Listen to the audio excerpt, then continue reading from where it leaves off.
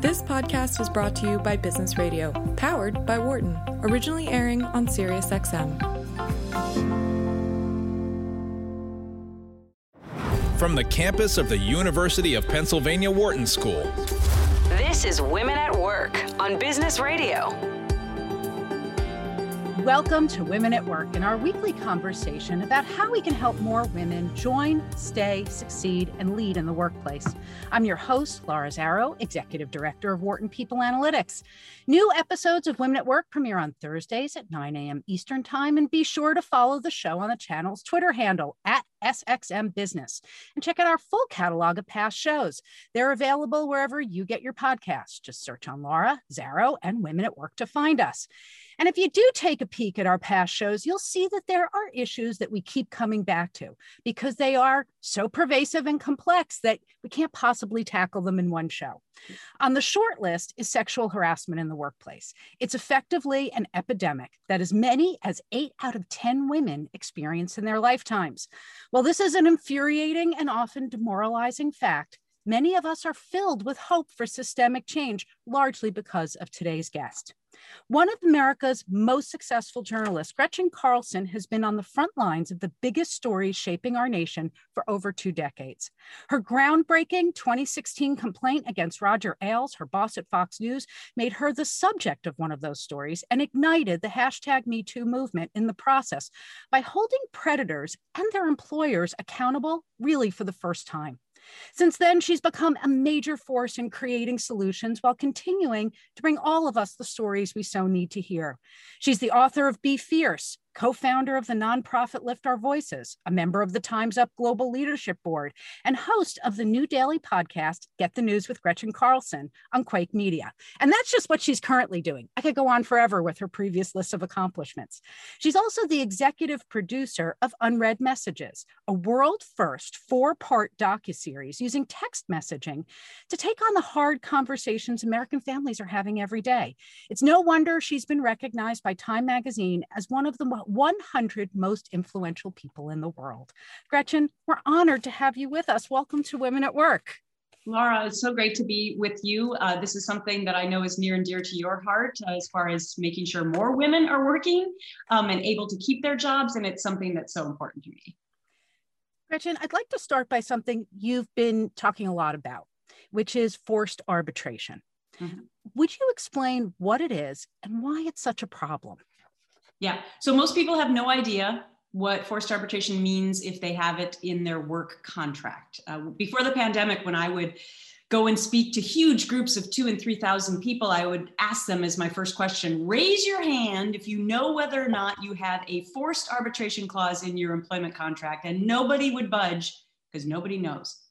So this has become one of my life passions right now because I had a forced arbitration clause in my last contract at Fox News. And why did that matter? That mattered because instead of being able to go to an open jury process for my claims of sexual harassment, I was going to be thrown into forced arbitration, forced being the operative word, not my choice. And it's a secret chamber where no one would have ever found out what had happened to me. And this is happening to women and men all across our country. 60 million Americans have these clauses in their employment contracts now. Most don't even know they have them. Most don't know the ramifications. And basically it means that you're silenced. So if you have a problem at work, whether it's harassment, gender discrimination, race discrimination, LGBTQ discrimination, and you have one of these clauses, you will be silenced forever. You'll go to this secret chamber. Instead of being able to have an open lawsuit, you will not get the same amount of witnesses or depositions. The company many times picks your arbitrator for you because they come back for repeat business. Very small percentage of the time does the employee actually win.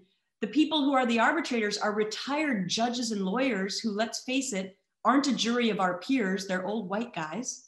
Right. And there are no appeals, Laura. So, and you can never tell anyone what happened to you. So the predator gets to keep working because nobody knows what's going on. And now you're forced out of your job. You never work again.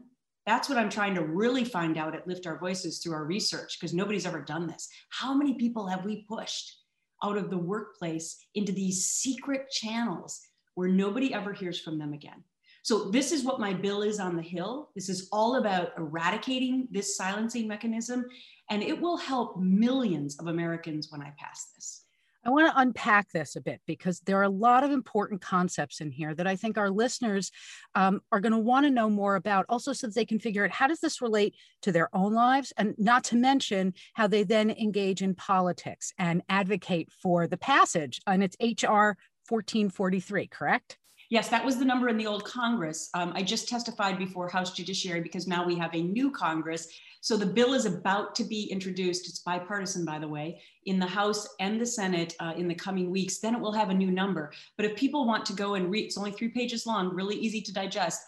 They can look up under HR 1443. They will be able to see the language. That's pretty much going to stay the same. This is so exciting to hear. I'm going to go back to unpacking it for what it means for us, starting from the moment when we take on a new job. I remember the last time I had one of those in a contract, and I remember looking at it, and the pressure that I felt at the moment was that they weren't going to take it out, so I could either take it or leave it. Right. Is that the experience most people are having? Yes, if they even know it's in there. I mean, in some cases, it's in such fine print, or in really egregious cases, they will send you an email at work and tell you to like update your status of your job. And by simply clicking on the email, you have opted into arbitration without even really knowing it. I mean, it's incredibly onerous.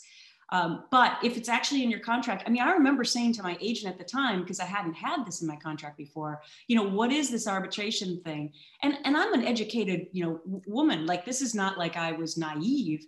But she said to me at the time, oh yeah, everyone has arbitration now. It's sort of the way of the world. You know, don't worry about it. Well, I knew what was happening to me at work, but I didn't understand, you know, the ramifications of what arbitration meant. And I will tell you, Laura, that it was my darkest day in my life when my lawyer said to me, you have an arbitration clause, and that technically means you have no case. And I said, what? And they said, you have no case. You're going to this secret chamber. And had they not figured out a way to sue Roger Ailes, my alleged predator, personally, and not Fox News, under a human rights law that happened to be in the state of New York, we wouldn't be having this conversation right now because nobody would know about my story.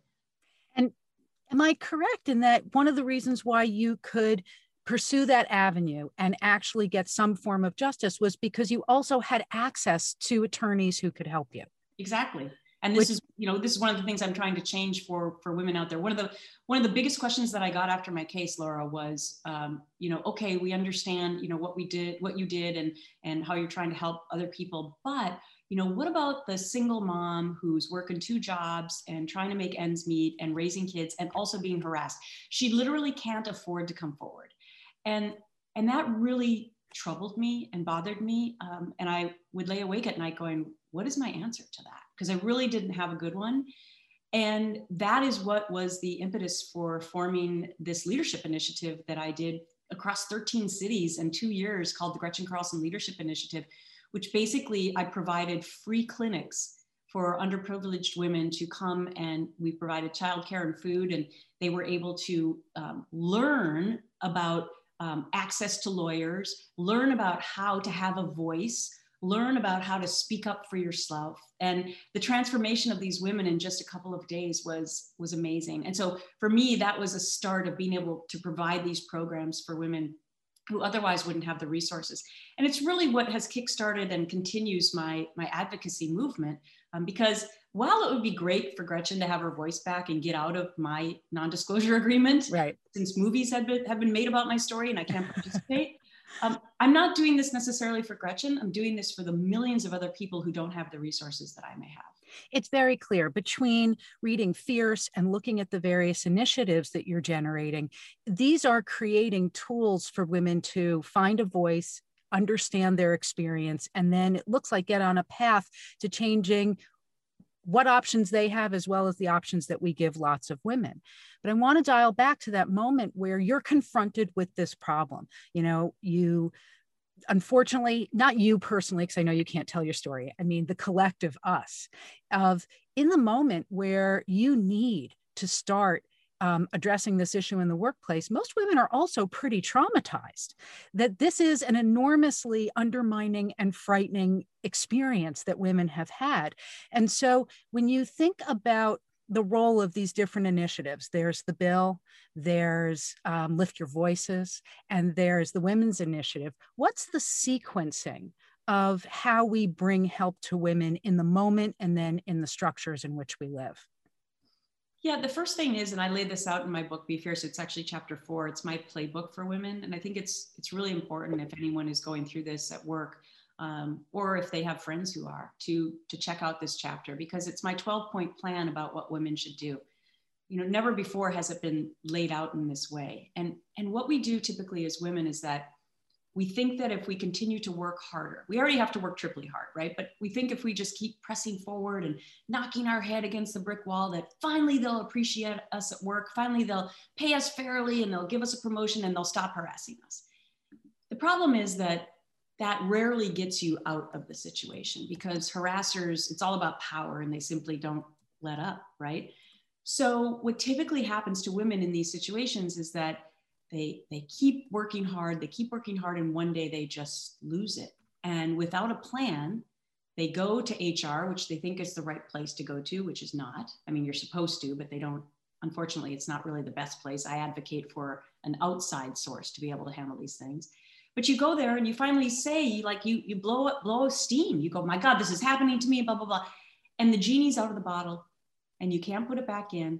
And now the company takes control, and all those things we just talked about, like if you have an arbitration clause, it's over. Right. Like now the company basically wipes their brow and they go, phew, no one will ever know about this because we're putting her into secret arbitration. And that's what's happening to millions of people. So you have to have a plan. So in my playbook, I'll give you the top 3 things. You have to consult a lawyer. I know people don't have finances to do that, but there are websites now where you can go to, betterbrave.com. You can go to the National Women's Law Center in DC. They will help align you with lawyers to be able to, just for a 10-minute conversation, to find out if you have a case. You got to do that, okay? Number 2, you got to tell somebody, because we still live in a he said, she said environment. We're getting better, but you have to have witnesses. And I know how hard it is, but you have to tell somebody so that they can say, on October 10th, 2020, this person told me this. And you keep a log of that. Then evidence. You have to gather evidence. There are many ways to do that. Journaling, taping. I mean, there's all kinds of ways that you can, and then you have to bring it home. Because I can't tell you, Laura, how many people reached out to me and said they had been doing that, but then when they got fired, they couldn't go back to their office to get their evidence. So make sure that you take it home. Those are the top 3 things, but check out my entire playbook in my book. In that whole scenario that you describe, it's very clear that the minute we go to HR thinking we're seeking help, what actually happens is we present as a problem for HR, and they activate their systems to manage us as the problem, as opposed to the internal problem that exists.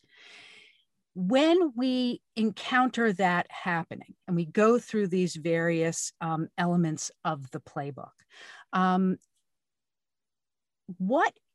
much time should we let pass in between each of these stages? Do we run immediately to our lawyers? Do we do all of it instantly? Or, like, one of the things I read was that you went through almost a year, was it, of recording conversations to create the documentation that you needed. How do we pace ourselves in this process so that we don't wind up tripping? We don't trip up ourselves, but yet we can also get out of there safely and get our rights protected. Yeah, it's a delicate situation. And by the way, because of my NDA, I can't confirm what you just said or not, but hypothetically, I can tell you that iPhones are very helpful. And so, evidence, I think, gathering evidence is the most important thing, because if you don't have that, it's very easy for them to just say, well, we don't believe you.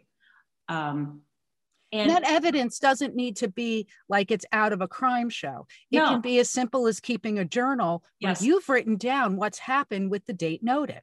Yes. I mean, it's imperative that you have written something down, and then of course that you tell people, because having witnesses is also important. And I would just say that the reason I said it's delicate is because of the thousands of women who reach out to me, I don't profess to know what's best for every person. All I can do is try to change the laws and the way in which we handle this in the workplace, and try to change the culture and educate companies to stop hiding this, right? And get on the right side of history. But for each woman and man, this is such a personal choice. And women and men are right when they say, well, when I come forward, I'm going to lose my job and no one will want to hire me again. Yeah, you're right. I mean, this is real. This is real. And so I'm trying to change that. And I think we have made great strides in a very short period of time. But yeah, that's still a risk. Retaliation is probably the most undersold part of this story. The media likes to focus on the headlines of the sexual impropriety that may have been going on, but they haven't focused as much on what happens to you when you don't acquiesce, right? Right. I mean, that's the real torture. I think a lot of women would say, yeah, I could put up with the comments. I'm not saying they're right. I'm not saying the requests are right, but it was the retaliation that was the real killer, because that's what really stymied me at my job, right? Like, they stop taking away opportunities for you. They stop promoting you. They cut your pay. They minimize you. They make you feel like you're crazy. They gaslight you. You feel all alone. I mean, all these things that are the real problems, I think, created for women. So it's such a personal choice, but I like to say that courage is contagious. And yes. and when, listen, I've counseled just thousands of people, and when they do actually decide to jump off their own cliff, it's so liberating.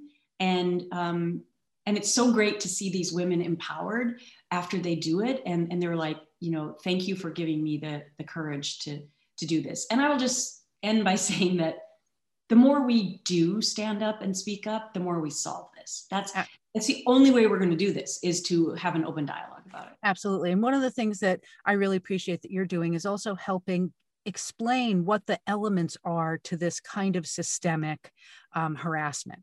And I want to back up for a minute, because there's another term that you've been using alongside the idea of forced arbitration clauses, which are NDAs. Can you talk about their relationship to the contracts that we sign, how they function? Are they connected or independent? Yeah, they're independent, but they're usually connected in contracts. So a non-disclosure agreement and arbitration are the two silencing mechanisms that companies use to make sure they cover up their dirty laundry. That's the easiest way to put it. They have actually been abused over the last 3 decades. This was not the intent of arbitration. Arbitration was for like unclogging the court systems for petty little cases, like my neighbor chopped down my fence and they owe me $200 and we can't come to a compromise, so we have to go to court. And judges are like, forget it, like, let's send that to arbitration, right? That makes sense for arbitration, not for human rights violations, for God's sake. But that's where we've ended up, because companies got smart to cover up their crap. And so they started forcing these arbitration clauses on people. Okay. At the same time, many employees, like 1/3 of us now in America, when we onboard to a new job, in our contract, we also have a non-disclosure agreement, which means that we can never tell anyone what happened to us at work, or for that matter, anyone else. Now, we understand at Lift Our Voices, my nonprofit that's working to end these two things. We understand that NDAs have a purpose at companies for proprietary information. You would understand this too, Laura. I mean, obviously, you can't walk across the street and give a rival company the secrets, right? No, of course not. So we're not talking about eradicating NDAs for trade secrets, but companies, again, have gotten smart to incorporate them to mean anything that happens to you at work. So on your first day of work, you basically start work silenced. Muted from the get-go. From the get-go. Now, the other kind of NDA is, well, I had both of those. So I had arbitration NDA on onboarding, okay? Right. Then I also had another stringent NDA after I settled with Fox News. So this is the other way that the people are fired. They have a severance package. They have a settlement. The only way to get that in the olden days, I like to call it, because I'm trying to change this too, is that they basically paid you for your silence, right? So then you sign another NDA, which at the time when I signed mine 4.5 years ago, for God's sake, I had no idea that I was going to help to ignite some sort of a movement where we would actually be having the discussion about not having NDAs anymore. Right. And this, it's part of the process. So I signed it. I wish I hadn't, but this is why I'm trying to change it for everyone else. And we can see how it's played out with the Weinstein case, which came right on the heels of yours, but where we've learned how many women have been silenced because of the settlements that happened with the Weinstein Company, that now they want to lift because it's become a matter of national importance and safety. Right. Well, I've asked Fox News, a group of us have asked us to be let out, which was actually the impetus of forming my nonprofit, Lift Our Voices, because that was the genesis of it. Is that we went to them and said, look, times have changed. And if you have nothing more to hide, and if you've changed, let us out. We've not heard back from them. But that was the genesis of us creating this organization to try and get other companies to do the same thing. And I'm happy to tell you that some companies have done this. They are on the right side of history. After I introduced my bill the first time at the end of 2017, Microsoft immediately acted and took arbitration clauses out of their employment contracts. The Google walkout was all about this. So they were protesting arbitration clauses. The next day, Google took them out. Now you have Facebook, Airbnb, eBay. I mean, you have a slew of companies in the tech industry that have decided to take these clauses out. I mean, actually in New Jersey, we helped to pass a law there. It's the only law on the books right now that bans NDAs as well. So we're coming at it from both sides on arbitration and NDAs through legislation too. It also seems like you're coming at another industry, particularly financial services, but this time as an investor. Can you share a little bit about what recently happened with Goldman Sachs and the request that they stop doing this? Yeah, so one of the tranches of work that we do at Lift Our Voices that we've added now is to put a pressure point on companies through shareholders and investors. A lot of these pressure points have started after the Me Too movement, right? Then we had BLM. And so you already have pressure points like you need to have a certain number of women on your boards and you need to have a certain number of minorities on your boards. And so what we're doing now is, hey, by the way, you need to examine these silencing mechanisms too. Because as long as you keep everyone silent, I don't care how many people you have on your board, nothing's going to change because the silence is the first step. So I am a shareholder in Goldman Sachs. So I was able to join their annual meeting a couple of weeks ago. And because of that, you can submit a question. And I'd written a letter to them in advance, so they knew that it was coming. But I have to say they didn't have to take the question, but they did. Okay. Basically asked, there was a resolution on the table for vote to have them they would be forced to examine mandatory arbitration that they use. Their board voted unanimously to vote that resolution down. But I asked my question and an astounding number of votes came onto my side. 49% of shareholders in Goldman Sachs have said that they want that examination to happen. That's overwhelming. I mean, had it been just 51%, they would have had done it. But for the first time at it, without a lot of publicity on it, yeah, that sends a very strong message to Goldman Sachs that America is learning about this and that they don't like it. They don't like these silencing mechanisms. So in Goldman Sachs's explanation, they were defending the value of arbitration as you described for organizations. But it seems like one of the things, as you noted, that they didn't address was that it makes sense when you're talking about the small stuff, not this kind of stuff. Right. But it also seems to be in the vacuum of a discussion of what does this cost the company when this kind of silence and insidious bias seeps into the organization. A lot. I mean, there's been studies done that show that, especially when it's the CEO that may be the alleged harasser, that the stock drops 6.5% on that announcement alone. And the study also shows that if companies do what we want them to do, which is become woke and either admit it when it happens or take these silencing mechanisms out, that the effect of that stock drop is much less. So, when you own up to something now and actually come forward instead of trying to hide things, you're going to get a much better reception, not only economically, but from a PR point of view as well. So this is something that we want to study so much more at Lift Our Voices. And that's why we're on a major fundraising mission right now, because nobody has studied this because nobody cared about this until now. Right. And you've got both the platform and it sounds like the the human resources and hopefully the financial resources coming down the pike to be able to mobilize this, to look across industries and persuade them of the importance of this as a matter of their own survival. Exactly. And everyone has a stake in this. If people want to help us out, even with $5, $20, whatever, they can go to liftourvoices.org. Any donation counts. We're all in this together, and women and men, by the way. We invite men to be a part of this conversation. We need them. This is not male bashing. This is about inviting them into the conversation to understand better where we're coming from and to help us. And so, really, really important that I make that point of view. So before we take a short break, with Goldman, what happens next? Because this seems like it was the opening step. Will this come up on the agenda again? Well, if we have anything to say about it, yes. We have the ability to get this resolution, as I discussed, on their docket. And then, now we'll have an entire year to be publicizing it to educate even more people who are investors in Goldman, and not just Goldman. Listen, we're not just picking on them. We're doing this with a lot of other companies as well. But I think that there's going to be some serious introspection going on because the American public is now interested in this and they want to fix it. Yep. And it's part of, I think, an overall shift that we're seeing in creating more equitable workplaces for everyone. So in our first half hour, you were sharing a number of different kind of spokes of the wheel of the work that you're doing now to really change the world that we live in and how we experience sexual harassment, advocacy. And you noted a number of, I'd say, entrepreneurial ventures that you're involved in. So one of them that kept coming up is Lift Our Voices. Talk to me about what that is and how and why you started it. Yeah, so Lift Our Voices is a nonprofit that I started with two other women who were also at Fox News with me, who also filed lawsuits against them about 10 months after I did. And the genesis was really that movies were being made about my story, miniseries were being made about my story, and I couldn't even comment on them because of these stringent silencing mechanisms that were put into my contracts.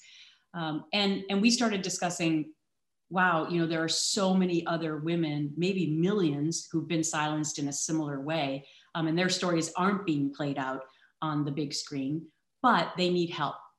And so I was already doing so much other advocacy work on the Hill and in general, and we just decided to create a nonprofit to really serve as the umbrella organization over all the work that I was doing. So we started about 15 months ago. We've had amazing success in a short period of time. When there were about 20 people running for president back in January of 2020, we went to each candidate and we said, will you join the mission of Lift Our Voices to stop silencing women in the workplace? And we got almost every presidential candidate to join on to our mission. Another major accomplishment was that we wrote an op-ed in the Des Moines Register the morning of a big debate, a Democratic debate in Des Moines. We asked the moderators, please ask a question about arbitration or NDAs, because this has never been out in the, in the major publicity area for people to understand it. And to our surprise, they asked the question. And if people remember, that was the debate where Mike Bloomberg was a little bit back on his heels and Elizabeth Warren was going after him, quite honestly, about the NDAs. Again, we're an apolitical organization. We're not cheering for any candidate to succeed or fail, but we were happy that that question was asked so that people started to get a greater understanding of how bad and detrimental these clauses are. And then the pandemic hit, but we've been working incredibly hard along the way. As I mentioned earlier, I testified before the House again in the new Congress now for my bill. And I'm very optimistic that I'm going to get this passed. And Laura, this is really a game changer in our world for women and men in the workplace. This will be, if I can do this, this will be my greatest accomplishment in my life, aside from having my children, because it'll change the landscape for so many people. And no longer will companies be able to just force you into silence. You'll be able to have your day in court if you want it. And then, hopefully the goal of Lift Our Voices when we get rid of these silencing mechanisms is to at the same time change the culture and the way we handle these kinds of cases. Because all women really want to do is work. And the way it currently operates is that when you have the courage to come forward, you are forced out of your work. Right. And the scary reality is you never work again in your chosen profession because you get blacklisted. So what I'm trying to change through Lift Our Voices is the culture too. When women come forward, they should be able to keep their job, and the predator should be the one, or the harasser, whatever they are, they should be the one that has to go. Now you don't need to have settlements, non-disclosure agreements, arbitration, because you don't have a case, because you don't need it, because the woman just gets to keep, staying in her job. Now that sounds pretty simple, but it's really hard to change culture and social norms about how we think about this issue. So it really starts at the top. If anyone's listening who runs a company, it starts with you. Mm-hmm. It starts with you putting out a dynamic in an environment at your company that you're not going to be accepting of this kind of, harassment behavior, and that you're going to celebrate the people who actually come forward. So that's our long-term goal at Lift Our Voices. And, but first we're starting with the baby steps. So I want to take a step back to the bill for a second, because when you talk about your accomplishments, for the few people out there who don't know, you are a superb violinist, to say the least, an accomplished journalist. You've had a lot of, you've excelled at almost everything you've ever done. So to talk about this in that context is one of your greatest accomplishments. That means a great deal. I also hear you plugging this into, if culture stops at the top, what's above the organization? What's above the board of trustees? It's actually the government. It's the systems and laws that we work within.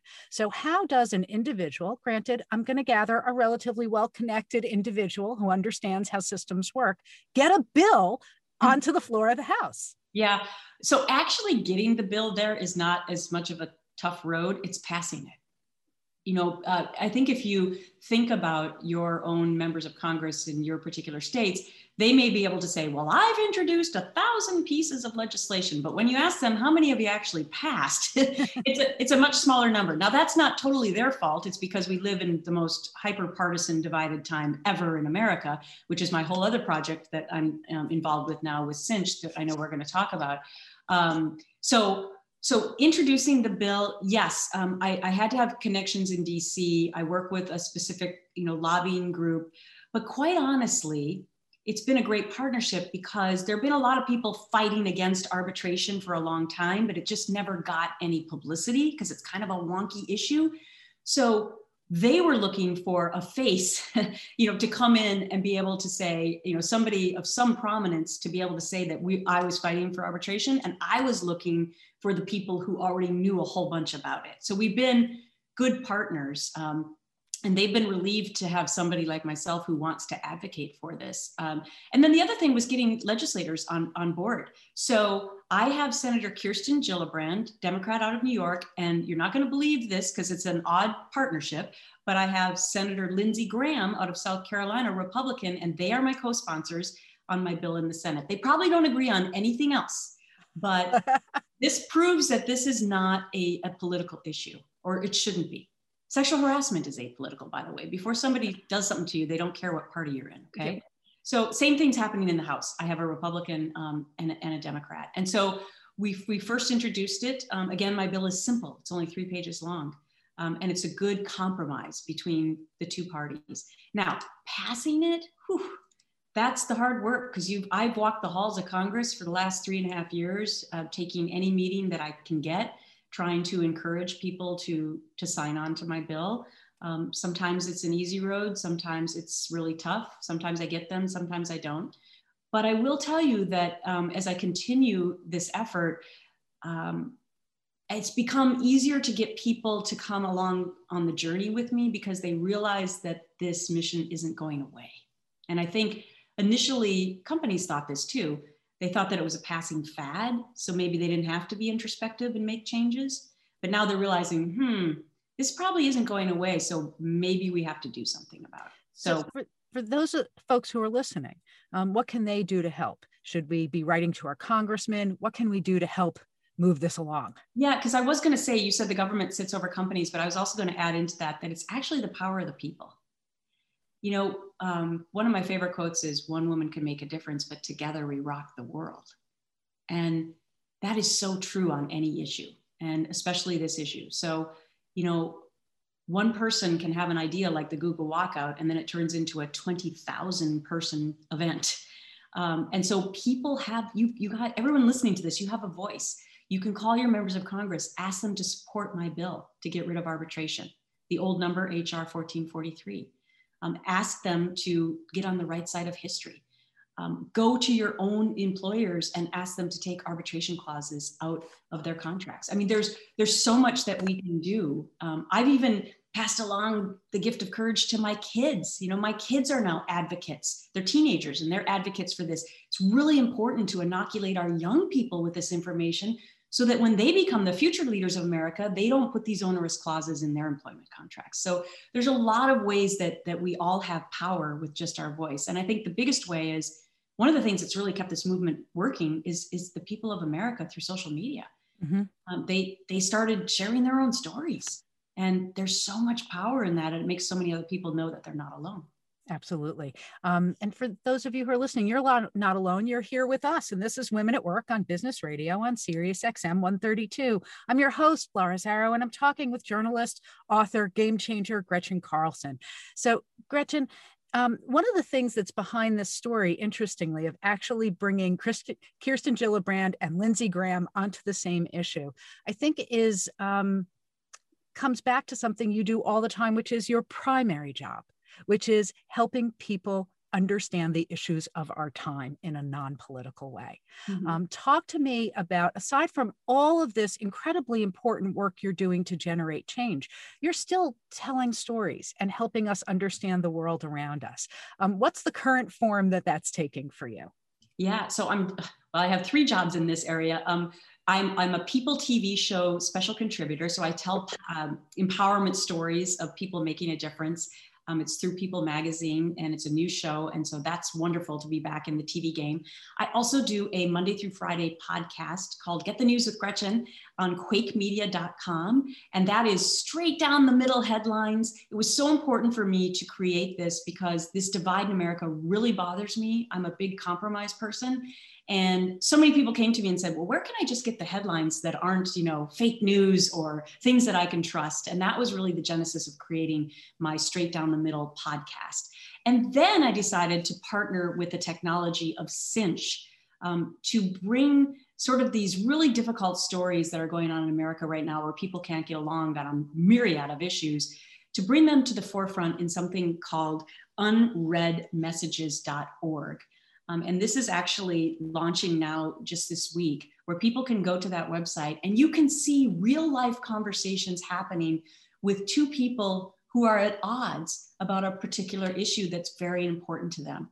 So for example, politics, or for example, whether or not they should get the vaccine, or for example, an evangelical pastor whose dad comes out as trans, or for example, a young conservative guy at college whose girlfriend is a feminist. So all of these conversations play out over text messaging. And so if you go to this website, unreadmessages.org, you can see these stories playing out. And the goal here, Laura, is that in seeing these stories play out, that you will go home to your own family and your own dinner tables and start having these kind of tough conversations about issues that are dividing us so much in this country right now. I mean, I don't know if you know this, but 70% of Republicans and Democrats in a new study say that they feel we're greatly divided in America. Mm-hmm.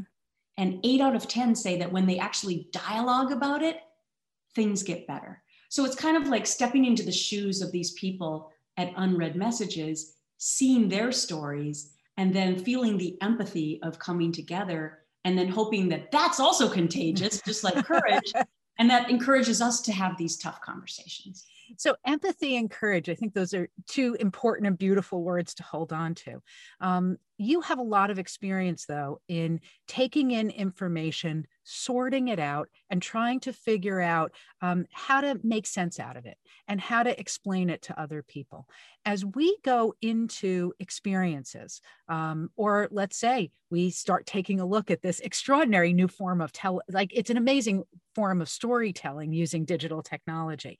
Mm-hmm. What advice do you have for us on how we can start to really hear each other? Mm-hmm. Well, I think it's such a brilliant move because it's like the first chat docuseries, right? And we live now in a world where social media and text messaging and whatever new technology is on the horizon isn't going away, right? So this is the way, especially young people, communicate. And sometimes, even my kids will text me from another room in the same house, right? I mean, this is the way they operate. This is the way they think. This is the way I think, even in my generation.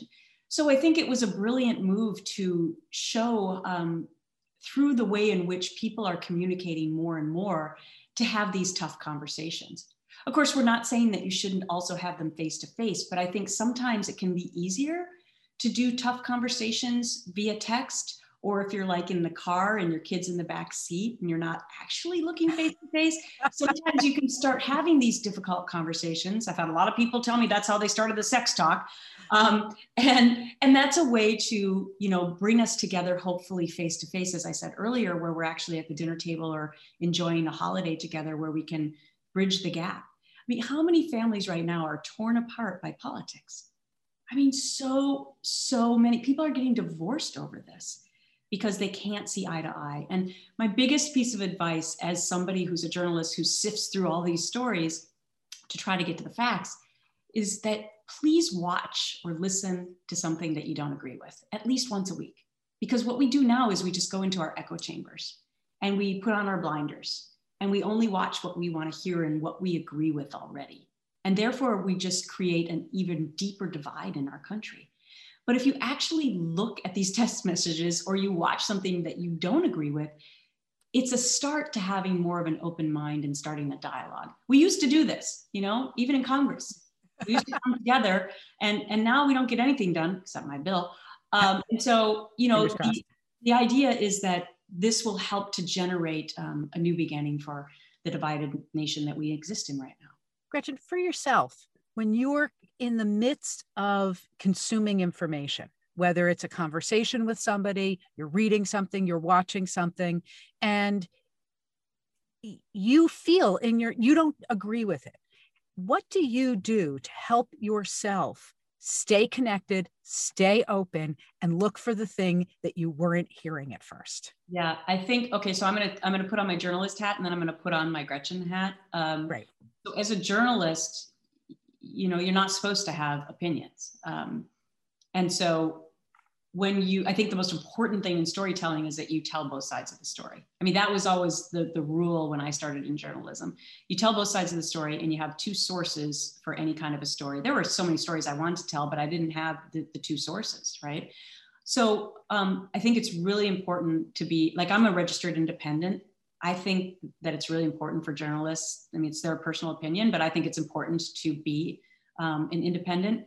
I think it makes it easier to say that you're not picking sides one way or another. So that's my journalist hat. As the Gretchen hat, I have learned over time, well, this is part journalism too, the greatest skill in communicating is actually not talking, it's listening. And that's your greatest skill as an interviewer, because maybe you wrote out your 10 questions that you wanted to ask. And if you don't listen to the person you're interviewing, you just, like a railroad train, you just go through all those questions as fast as you can. But if you're actually listening, you might learn something new and go in a completely different direction. So I think that's really important as a journalist and also just as a person. You don't have to agree with what the person's saying to you, but if you honor them by listening to it and saying, I honor your feelings, you're not necessarily agreeing with them, but by just saying that you honor them and that you're listening to them, that is the first bridge across the divide. And it's really hard to do. Really hard to not just blow off somebody that you don't agree with or blow up at them. But I have found, especially in the last 4 years with our increasing political divide, with even friends of mine and members of my family, that when I just stop for a moment, take a deep breath, listen, and tell them that I honor their feelings, that we get to a much better place. I found this in every area of my life, but most especially at home with my teenager, that it's become essential to acknowledging how she evolves as she enters into adulthood, the ways that she's developing her own way of looking at the world and making sure that she's going to stay in conversation with me. You've got 2 kids who have been exposed to an enormous amount by virtue of the work that you do. How are you listening to them and talking with them about these experiences and about the way that your work is unfolding now? Yeah, thanks for the question. Because this is really an emotional thing for me. I mean, my children were my paramount concern before I decided to file my lawsuit. They were, 4.5 years younger. So they were, they were 14 and they were 13 and 11. Tender ages, especially for these kinds of topics. Oh gosh, middle school is tough enough for them. And I was just so worried that they were made fun of or teased or bullied. And they didn't deserve that. And so they were my paramount concern. A cute, funny story when I told my kids the night before I filed my lawsuit that mommy got fired and, that I was going to be doing this and that we were going to have a lot of press attention. My son immediately said to me, "What's going to happen to our babysitter?" And I'm like, "What about mom?" But anyway, he had a kind heart. He was very worried that we weren't going to have his babysitter anymore, who had been with him for 10 years. And I told him she was going to be taken care of. Don't worry, she's still here. But eventually I found that my kids, that the courage was contagious even with my kids. And my daughter came home from school after she went back to school. My story was, of course, over the summertime. And she came home, she said, "Mom, so many people asked me about what happened to my mom over the summertime." And I was like, uh-oh. And she said, "And Mom," she said, "I was so proud to tell them that you were my mom." And a couple of weeks later, she had some kids that were bugging her and she had never found the confidence to say anything back to them. And she came home and she said, "Mom, I finally said something to them and I did it because I saw you do it." I mean, these are things I will never forget. And I know she will never forget. My son, in the same way, has been, his eyes have been wide open watching his mom do these things. And quite honestly, it's our sons that we really need to get to even more than our daughters, because these are the future men who we're going to be working with. Mm-hmm. And the men that we need to change the hearts and minds of before we can, and before they establish all of their cultural norms and values. So my children, listen, they're going to make mistakes and along the way, but I know that they've been given this gift of courage, and they actually rally behind me now. And it's the most glorious thing to see happen. So for those of us who have kids who are eager to help change the world that they're entering, I know my daughter is one of them. She's an activist to her core, and also as part of the developmental process, becoming increasingly critical about what she reads, what she sees, how she takes in information. Any advice that you have for whether it's the parents of the teenagers or teenagers themselves about how to go out and find avenues for their energy about these issues that they care so much about? Yeah, listen, I think high school and college especially are wonderful places, and hopefully all viewpoints are going to be honored, back to what we were discussing earlier. But also I've seen, especially with young people who come to hear me speak, and by the way, it's both men and women, which is also very heartening because it's not just women. It shouldn't just be on our shoulders to fix this, as I said earlier. Right. But they actually have said to me that, they have much more courage, I think, because they really want to solve issues in their generation more than maybe we did or have the ability to. They don't have any problem going to their workplaces and having conversations with HR and saying, "You know what, why do we have these clauses?" Even just a small group of them. And so I advocate for them to do that. They also are they're much more involved in wanting to make a difference and, yes, and wanting to have their company have missions that they can align themselves with. So if anyone's young out there and they're listening, check out my website, liftourvoices.org, and let me know if you want to help in your own communities increase awareness about these things. Or if you want to call your members of Congress. You don't have to be old to do that. By the way, Laura, I don't know if you know this, but men call their members of Congress at a really high percentage rate compared to women. So I didn't know that. Oh my gosh, it's like 10 to 1. We have to pick up the phone, as women and have our voices heard. It's all part of this movement where our voices matter. We've been given license to speak up and have a voice. And it's so liberating when you finally use it in that way. So I encourage everyone to either go to their place of work and have their voice heard, or, pick up the phone and call their member of Congress. Gretchen, I can't tell you how grateful we are that you let your voice be heard, that you help us understand the world that we live in on a daily basis and have for a number of years now, but also that you're telling your story, the parts of it that you're allowed to, and guiding us on how we can understand and change this world that we're living in. I thank you so much for all of the work that you're doing. Once again, for those who want to get involved, find you, get involved and lift our voices, where should they go? Yeah, liftourvoices.org. And especially for young people who text nonstop, go to unreadmessages.org to check out these really interesting conversations about coming together as a nation. I think especially for young people, this is really high on their list of what they want to accomplish in their life. And then, if you want to check out my bill, just Google HR 1443. It's pretty simple. It changes the federal law on arbitration and the Supreme Court ruling to make workplaces safer for all of us. And it's really, really important to me, but it will change the landscape for everyone in the workplace. So as many voices as we have calling the members of Congress to say that you support this bill, they listen to you, they want your vote. So it does matter when you have your voice heard. Hear, hear. Gretchen, thank you so much for all of this. And thank you everyone for listening. If you have a question about anything you heard on today's show, just email us at businessradio@SiriusXM.com. You can follow us on Twitter at our handle @SXMBusiness, and me at Laura Zarrow. Many thanks as always to my producer, Patty Hall, my sound engineer, Chris Tukes. I'm Laura Zarrow, and you've been listening to Women at Work here on SiriusXM's Business Radio, powered by the Wharton School. Have a great week, everybody, and hold on to your empathy and carry that courage. Thanks so much. For more insight from Business Radio, please visit businessradio.wharton.upenn.edu.